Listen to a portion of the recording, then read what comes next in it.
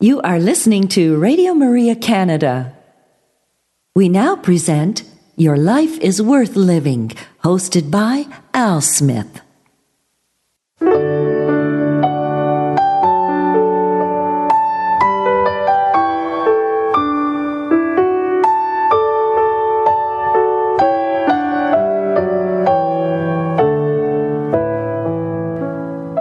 Hello, Radio Maria family, and welcome to this week's edition of Your Life is Worth Living. Reflections from the Venerable Archbishop Fulton J. Sheen. For over 50 years, Archbishop Sheen captivated audiences on both radio and television. Millions tuned in each week to hear his messages of hope and encouragement. On this week's broadcast, we will share a few of those reflections with you. And so we'd encourage you to sit back and relax and enjoy one of the greatest communicators of our time, the Venerable Archbishop Fulton J. Sheen.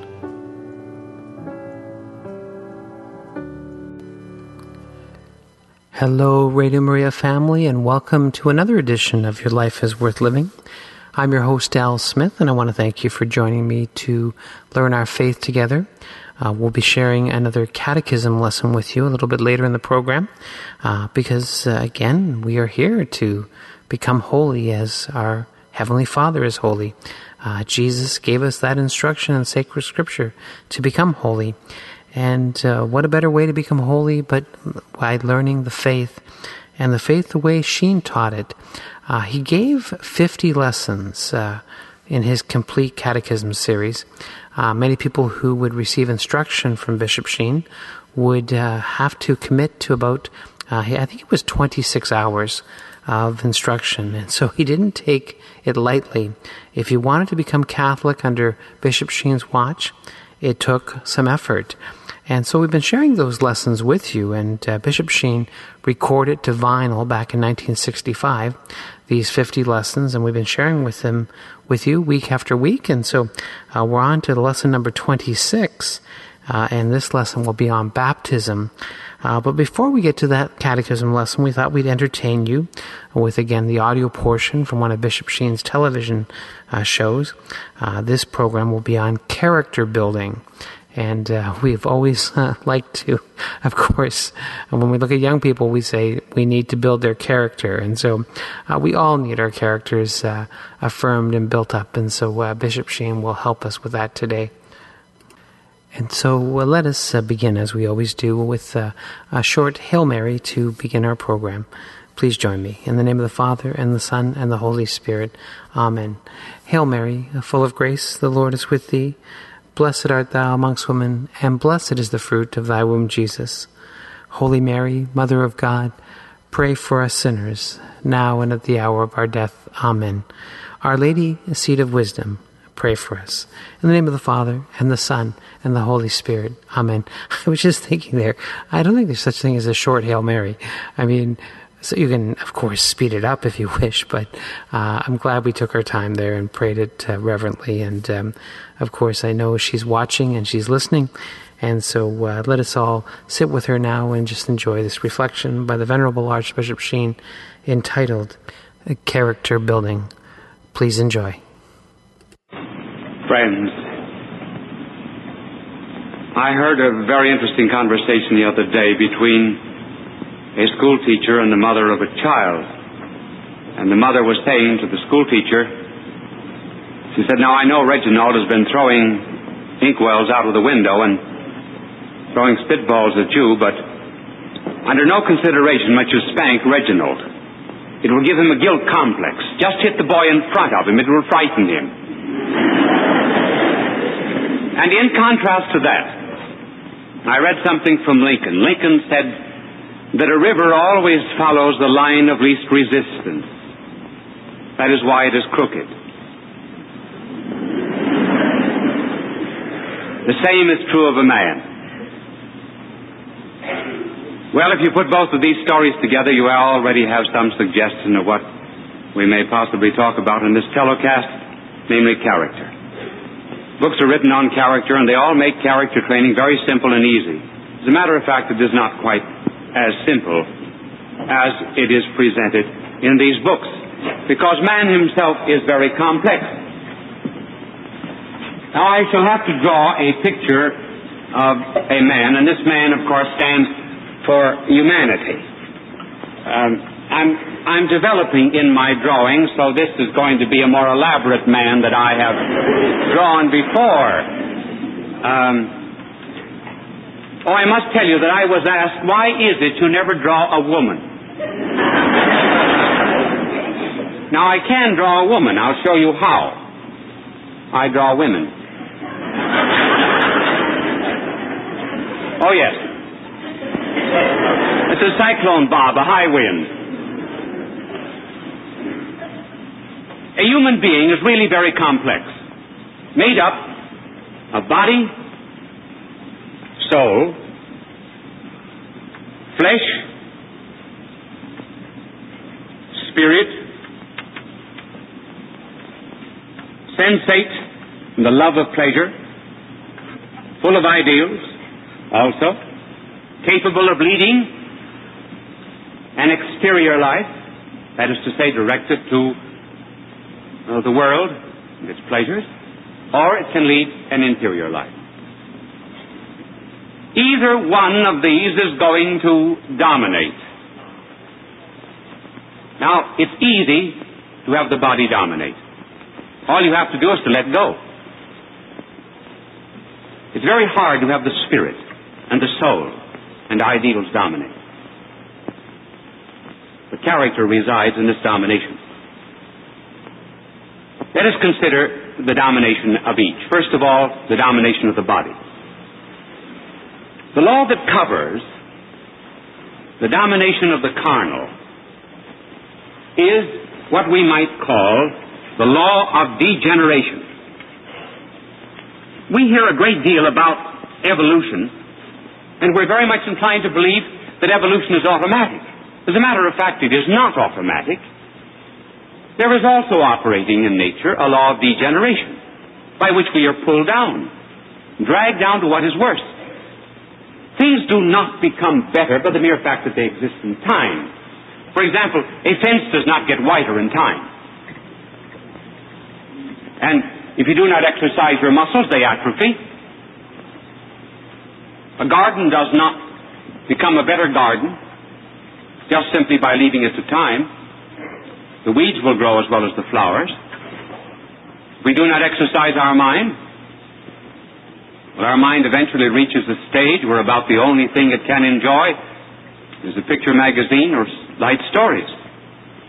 It loses all capacity for thought. Darwin once gave a very interesting example about this law of degeneration. He said, picture a bird fancier bringing pigeons to a high degree of cultivation. Some of them are white, and others black, and others spotted, and others striped. Put them all on an island. Leave them alone for 20 or 30 years. You go back, and you find that they are all a dirty slate blue.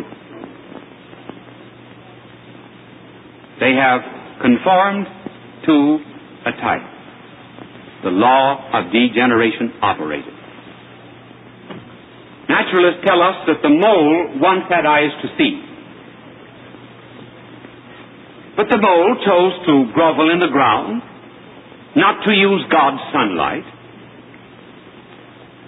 And nature, as if it were a judge seated in judgment, spoke to the mole and said, if you will not use the eyes that God has given you, then they shall be taken away. It's what we read in the gospel. Take the talent away. How shall we escape if we neglect? In each and every one of us, there is a bias and a pull toward evil. And unless we resist it, it will get the better of us. When a man is falling from a skyscraper, he's alive when he passes the 15th floor. But the principle of death is in him. If a man is poisoned and an antidote is brought to him, it does not make very much difference whether he throws the antidote out of the window or just ignores it. As long as he does not take it and resist the poison, the principle of death operates. And so evil is a kind of a law of gravitation. It can pull us down and down and down until we become, as some adults are, emotional children. One of the characteristic notes of a child is that there is a terrific tension between its needs and its satisfactions. That's why it cries so readily. And adults grow up that way.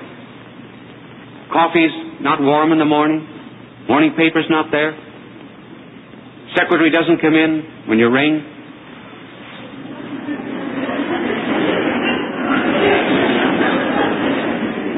And 1,000 things like that. Then there is a kind of a reversion to the child once again. I heard of a man who got on the Pennsylvania Railroad in Washington, and he went into the dining car and he ordered artichokes. There were no artichokes. He said, "I'm the artichoke king of America. I spend $75,000 a year shipping artichokes on the Pennsylvania Railroad. And I come into the dining car, and I cannot find a single artichoke. Is that gratitude?" And as soon as the train got to Baltimore, the steward immediately telegraphed ahead to Wilmington, "Rush artichokes." They put artichokes on at Wilmington. They had them all ready to serve them at Philadelphia. He said, "Now I won't eat them. I'd rather be mad."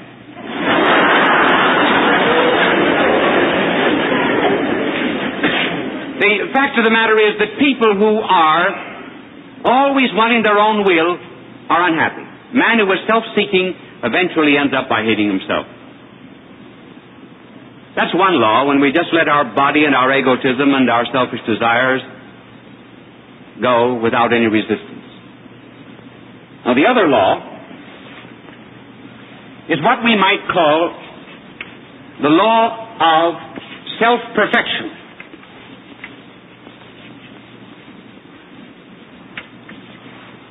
This involves a certain amount of self-restraint. Just as soon as one speaks of self-restraint, there is always one group that will say, "Yes, but you should not repress yourself." Now, if there was ever any nonsense in the world, it's that, because something is going to be repressed. If you repress evil, good comes up. If you repress good, evil comes up. If you repress the idea that you're going to rob a bank, then honesty comes up. Something's going to be repressed. It all therefore depends upon how we are going to tame that which is in us that is wrong and errant. And we can do it in three ways. We can do it by amputation. We can do it by mortification.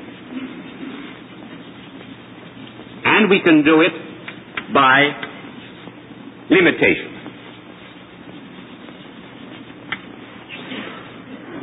Amputation refers to something that is all evil.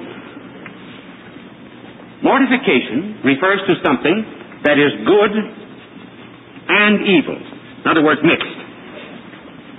Limitation refers to that which is good. To give an example in the physical order, this would be like a cancer or any other malignant growth. This would be like a fever. Man has a fever, you don't cut off his head, but you cut out the malignant growth. This is like caviar. It's all good.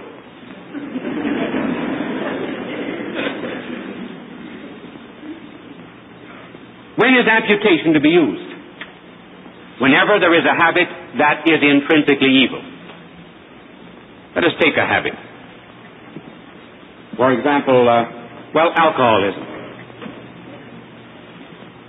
Alcoholism is an addiction in which a man becomes a slave to drink. It started with a free act. Then the free act became a habit. The habit became a reflex.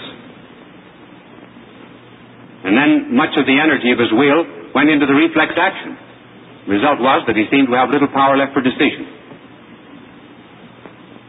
when one becomes an alcoholic, is it better, with God's grace, with the cooperation of the will of the alcoholic, to break it off gradually or to amputate it? When you're dealing with anything that is intrinsically evil, you amputate it. Cut it out. All at once. Hard? No, it's probably not as hard as a lingering indulgence. Suppose we were talking about wife beating. That's intrinsically evil. Should you break off that gradually, and should you say, all right, I'll break it off gradually, but from Thursday, from 2 to 3, I want to have the right to beat my wife? Makes nonsense, doesn't it? Our blessed Lord said, if thy hand scandalizes thee, cut it off, cast it away. If thy foot scandalizes thee, cut it off, and cast it away. If thy eye scandalizes thee, pluck it out, and cast it away. To develop character, therefore, in the things that are evil, immediate withdrawal and a complete break. But when we refer, see, my angel has washed off my board. I forgot to tell him, you know, an angel never has this problem anyway. That's the reason he washed it all off, because he has no body. He doesn't have to struggle with temptations like we do.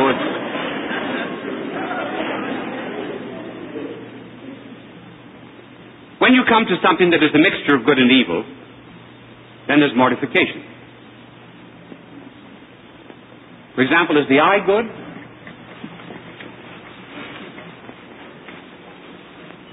Yes, the eye is very good. But should you look at a light that is too bright? No. Why not? Because it's bad for the eye. Is the ear good? Should you hear a sound that might break the eardrum? No, that would be bad. What then does one do? One limits the operation of this faculty to that which is good, and he cuts off what is evil. Now, applying that to the development of character, the eye should not be looking at everything, as it would not look at a light that's too bright. Hence, it will not do every kind of reading, because it will not want garbage inside of the brain. And furthermore, when the wrong kind of ideas get into the mind, they finally get down into subconsciousness, and they come out and act. So one mortifies the eye from that which is evil. Same is true of the ear. Hearing is good. Gossip, backbiting, slander. The ear refuses to take these in. No character ever develops without a certain amount of mortification of that which is evil. It will hurt a bit, yes. When a violinist tightens the string, if that string of the violin were conscious, it might shriek with pain. The violinist would say, my dear string, this is to give you a better tone. If a block of marble were conscious, it would probably protest when the chisel strikes it. But as Michelangelo said, there's a beautiful form inside of every block of marble, and all you have to do is just cut away that which is not good. That's mortification. Then there's finally limitation. Limitation refers to that which is good. For example, caviar.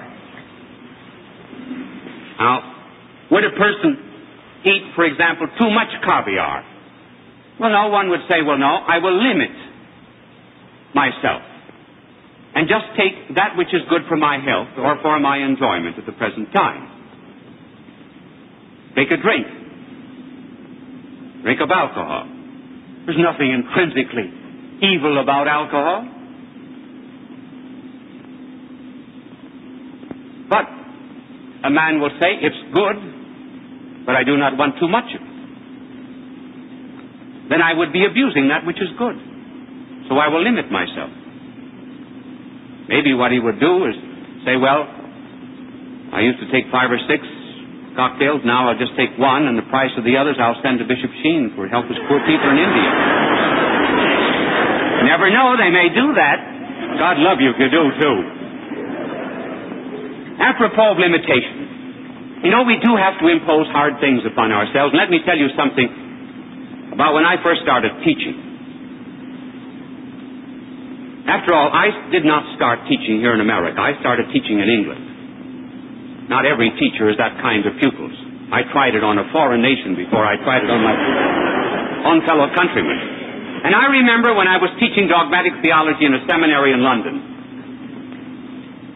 I saw very clearly that there were 2 things that I would have to limit myself on. The first was not to read notes. In other words, if I sat at my desk and kept reading my notes or reading out of books, I would never be a teacher. So I had to discipline myself, get away from notes. That is why so much teaching really is the communication of information on the notebook of a professor to the notebook of a student without passing through the mind of either.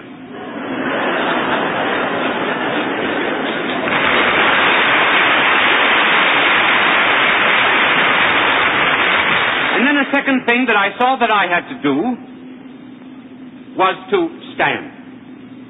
As Horace said, si vis me fleri prius tibi flendum. If you want me to weep, you must weep first. If you're going to communicate any truth with a certain amount of enthusiasm with fire, you can't sit. You have to stand. Believe me, it was hard to get away from my notes and to get up and stand before the students. And I was not very successful because I bumped into one of them in England about 2 years ago, and he said, no, about 5 years ago, I was teaching then in Washington. He said, what are you doing? I said, teaching. He said, I hope you're a better teacher now than you were when you taught us.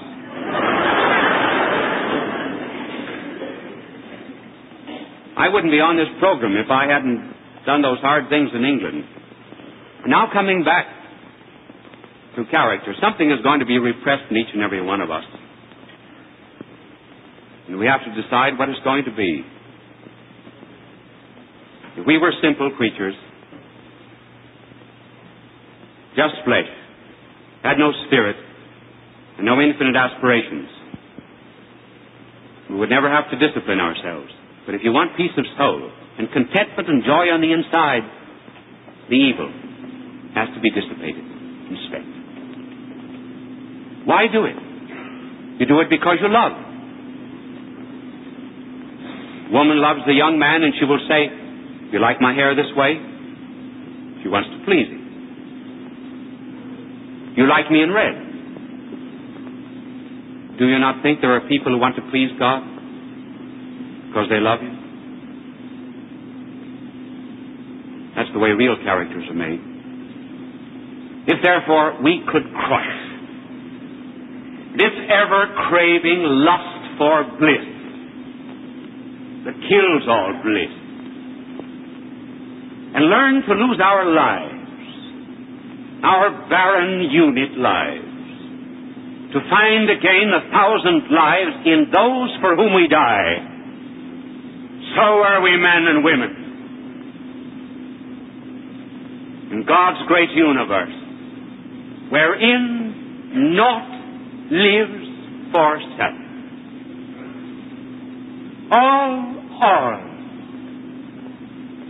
from crown to footstool, spend themselves on others. The sun that only shines to light a world. The clouds whose glory is to die in showers. The fleeting streams who in their ocean graves flee the decay of stagnant self-content. the soil that yields its marrow to the flower. Flower that breathes 1,000 velvet worms, all spend themselves on others. Shall man then, whose twofold being is the mystic knot that links both earth to heaven, shall he, forsooth, whose every breath is debt on debt, forget what God hath made him? Nay, rather let him prove himself creation's Lord, by free will gift of that which they by nature's law must suffer. Take up his cross and follow Christ his Lord.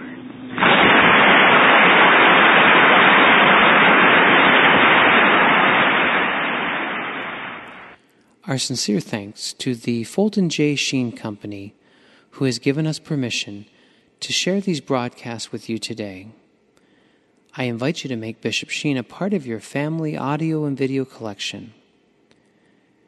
You can call them toll-free at 1-866-357-4336 or visit the official website for purchasing Catholic family videos and DVDs of Archbishop Fulton J. Sheen's recordings from the Catholic television series Life is Worth Living.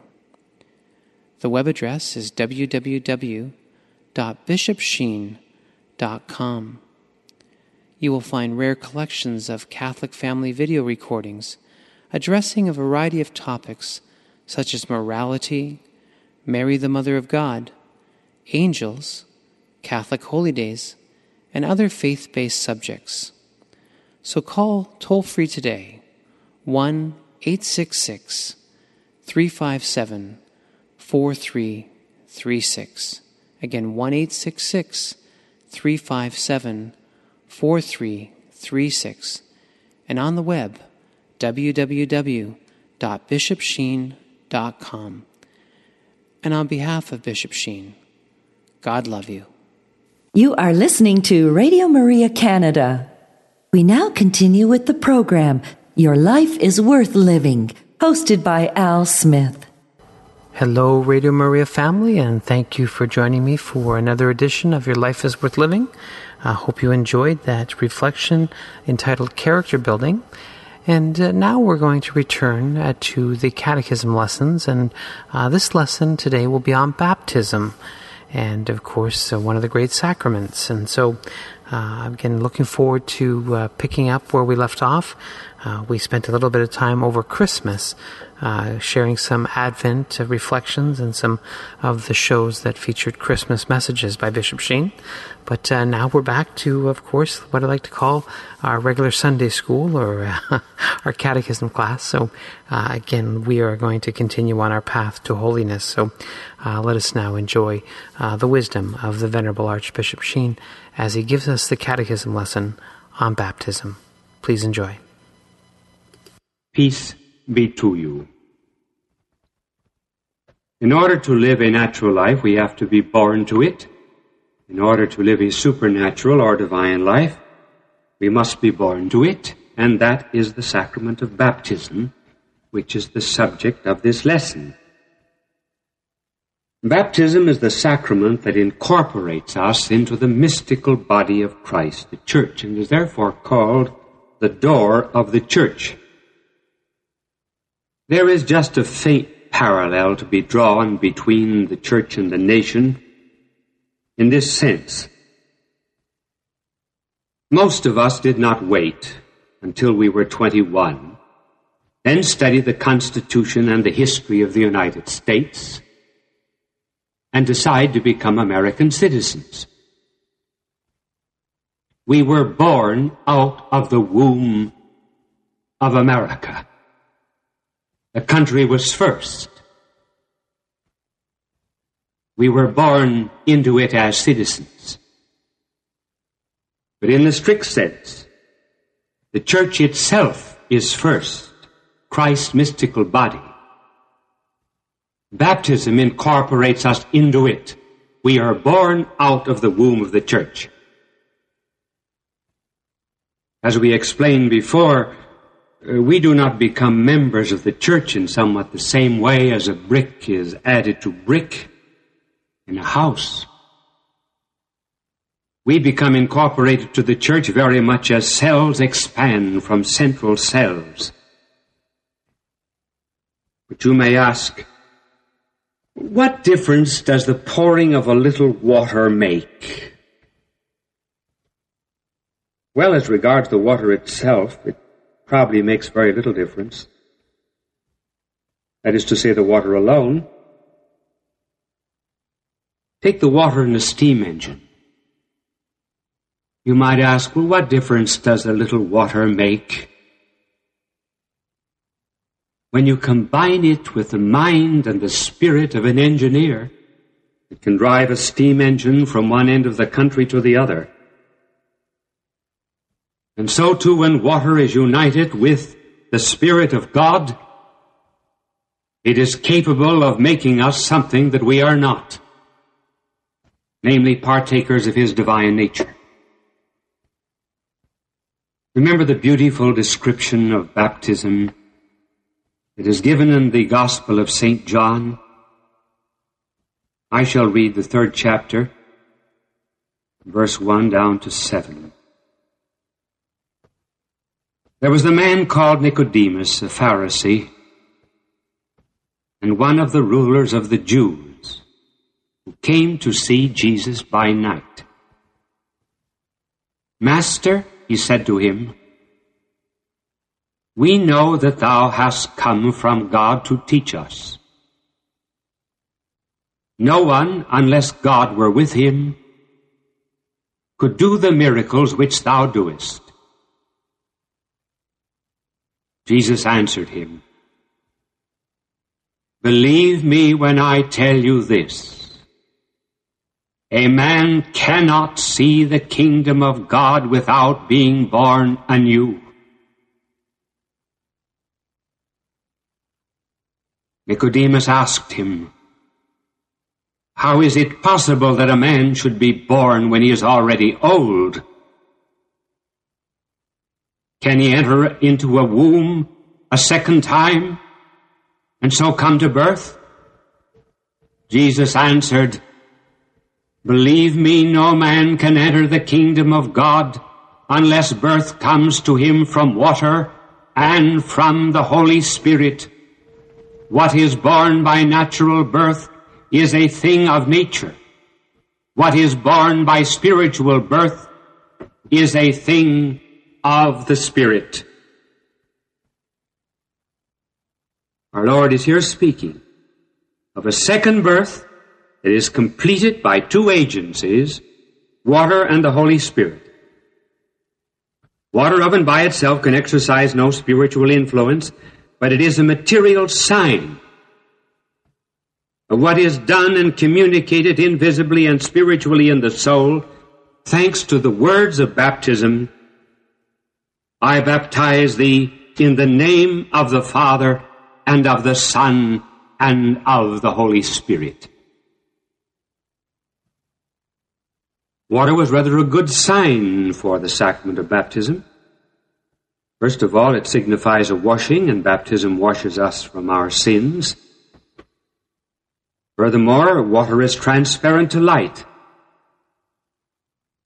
It signifies how light can be communicated, the light of faith, into the soul. The Greeks used to say that all life came from water. Their biology may have been wrong, but theologically they were rather sound, for all divine life really does begin with water. Notice that our blessed Lord said to Nicodemus that unless he was born again of baptism in the Holy Spirit, he could not enter the kingdom of heaven. In other words, it was impossible. We should not be surprised at this. After all, we cannot live a human life unless we're born of the flesh. And we cannot live a divine life unless we are born of God. Now, we're capable of that. We are, as some philosophers have said, capax Dei. We are capable of God. Nature is full of examples of such capacities. All seeds are of this nature. They are dead until favorable circumstances of soil quicken them into life. The egg of a bird has in it the capacity to become a bird like the parent, but it remains a dead thing and will corrupt if the parent forsakes it. There are many of the summer insects which are twice born, first of their insect parents, then of the sun. If the frost comes in place of the sun, they die. The caterpillar has already a life of its own, with which no doubt it is well content. But enclosed in its nature as a creeping thing, it has a capacity for becoming something higher and different. It may become a moth or a butterfly. But in most, the capacity is never developed. They die before they reach that end. Circumstances do not favor their development. These analogies show how common it is for capacities of life to lie dormant, and how common a thing it is for a creature in one stage of its existence to have a capacity for passing into a higher stage. But, note this, a capacity which can be developed only by some agency outside of it and adapted to it. It is in this condition man is born of his human parents. He is born with a capacity for higher life than that which he lives as an animal in this world. There is in him a capacity for becoming something different and higher.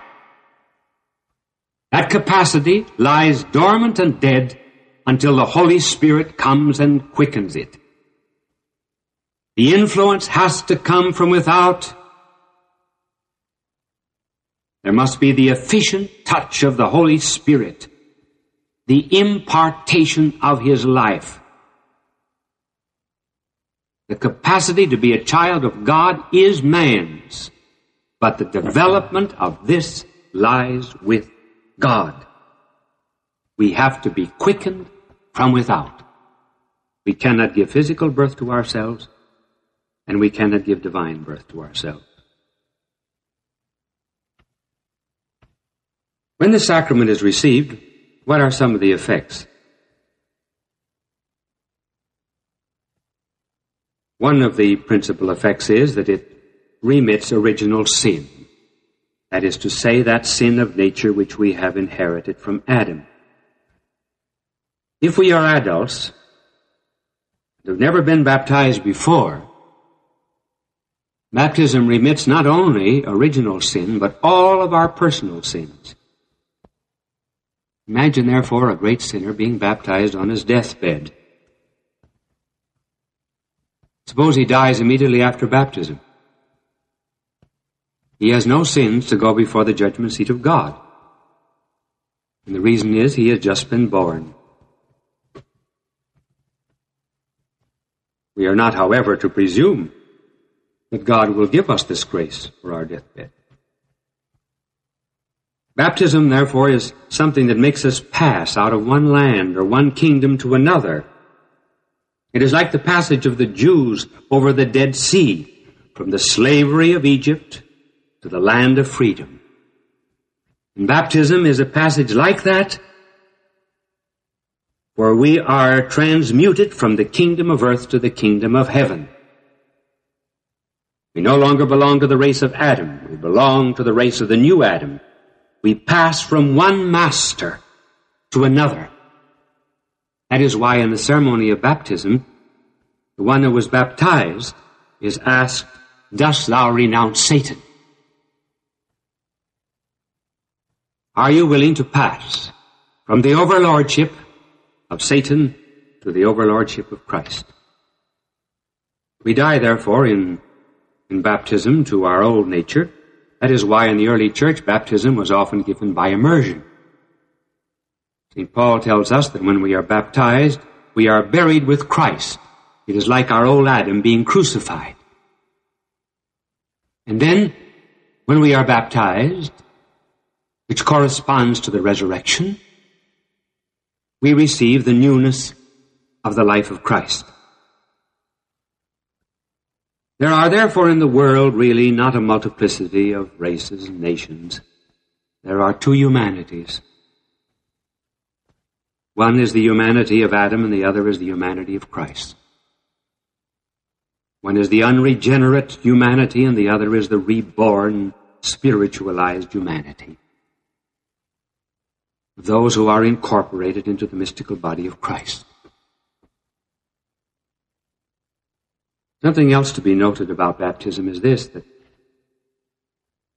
there is no such thing as being baptized into a certain sect. For example, no one is baptized a holy roller. No one is baptized into the Foursquare gospel.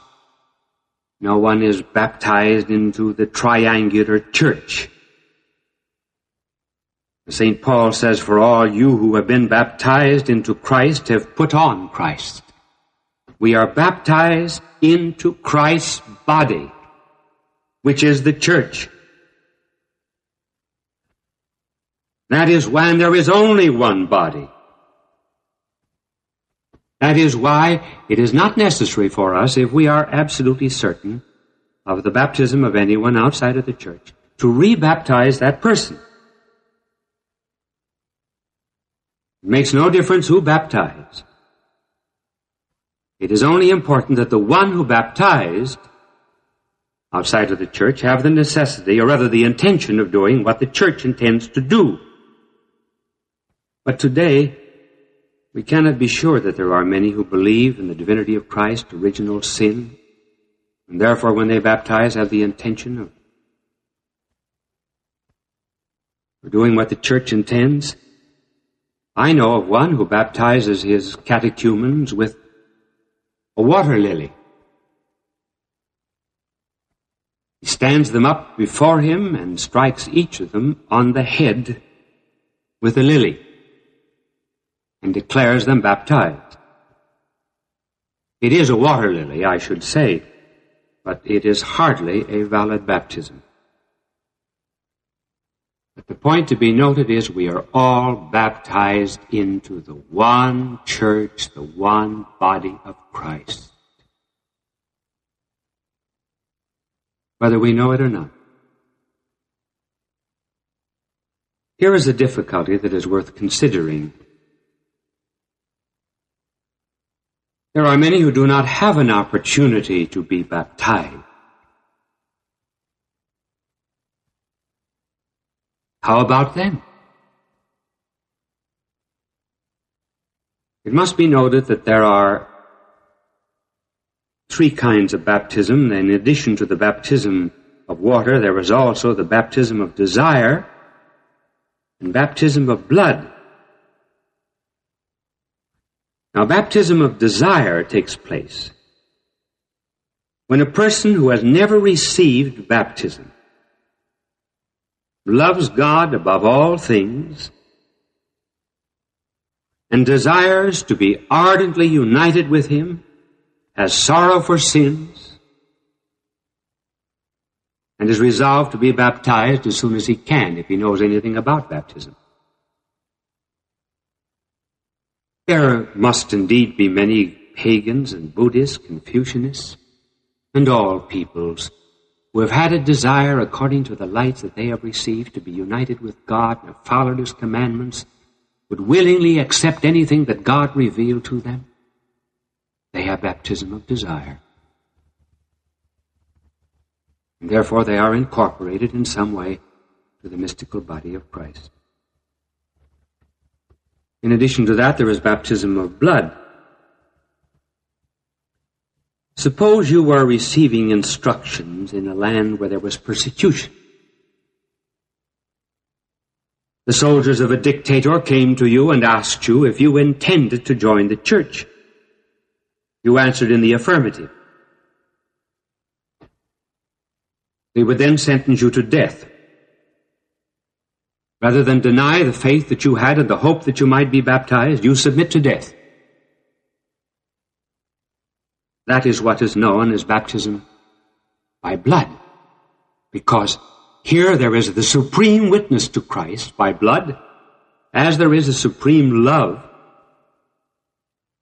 of Christ, as supreme as it can be in the natural order, on the part of those who have baptism of desire.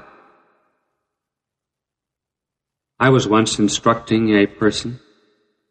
We came to the subject of baptism, and she said, I have never been baptized. Suppose that I should die tonight. What would happen to me? Well, I said, you certainly desire, do you not, to receive baptism? She answered most ardently, I can hardly wait. She did die that night. She had baptism of desire. Another difficulty. How about children who, through no fault of their own, die without baptism? Are they punished and sent to hell? No, no, no. Unbaptized children are not sent to hell, nor are they punished. Their capacity for the supernatural order was never actualized, but they have all of the natural happiness that is possible for them. And that state we call limbo.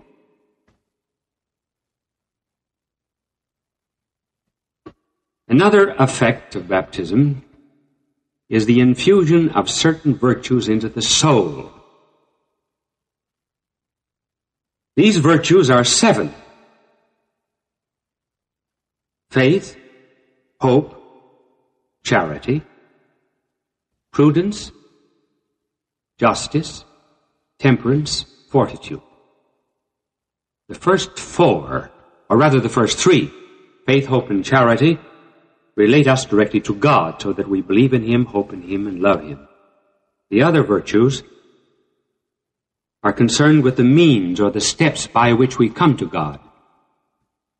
Namely, we are prudent, for example, about the use of this world in order to attain the kingdom of God, and so on for the other virtues.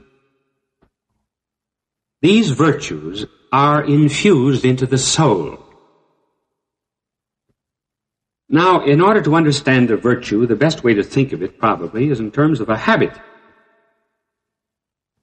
There are 2 kinds of habits: acquired and infused. An acquired habit is playing tennis or playing a violin. An infused habit is swimming for a duck. Now, these virtues are infused into the soul. It is very much as if we woke up some morning and discovered that we could play musical instruments which before we never touched. Then we would have an infused habit or virtue in the natural order which was not our own. When we're baptized, the habit of faith is infused, or the virtue of faith. That, incidentally, is why when children come to us in our parochial schools, small though they be, they are immediately receptive to all the teachings about God, our blessed Lord, and the Church. They already have the faith. We do not have to prove to them the existence of God. We merely have to give reasons and give developments and explanations of the faith that is already in them. A brief word now about particularly faith and hope and charity. Faith is not a wish to believe or a will to believe something contrary to reason. Faith is not living as if something were true. Faith is the acceptance of a truth on the authority of God revealing, as manifested in the Church and in Scripture.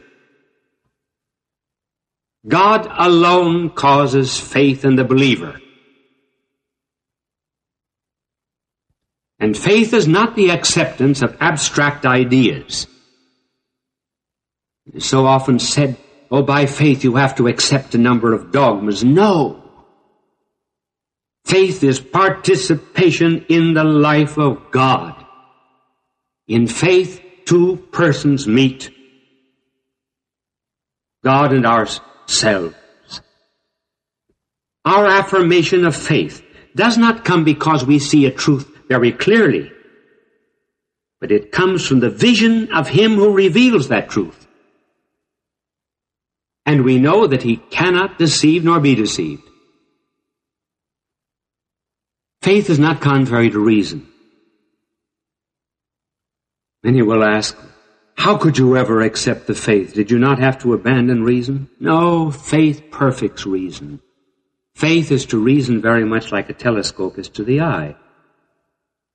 Telescope enables us to see new worlds and new stars that often by our own selves and unaided eyes we could not see. And so too, faith enables us to see truths which we could not see by our reason alone. Here is another fact. Human reason is stronger with faith than without it. Just as our senses are stronger with reason than without reason. Take a drunkard. He has lost his power of reason. Do his senses function well? Does he see well? Does he walk well? Does he talk well? Why do not his senses work well? Because God intended that they should be perfected by reason. So too, reason is to be perfected by faith. That too is often why a person who loses faith will discover that his reason does not exercise itself as well as it did before. It's very interesting to read the writings of those who once had faith and lost it. Their mind is wandering and confused. We have the same eyes at night as we have in the daytime, but we cannot see at night. The reason is we lack the additional light of the sun. And so let two people look out on a host. One sees bread, and the other with the eyes of faith sees our blessed Lord. It's because one has a light which the other has not.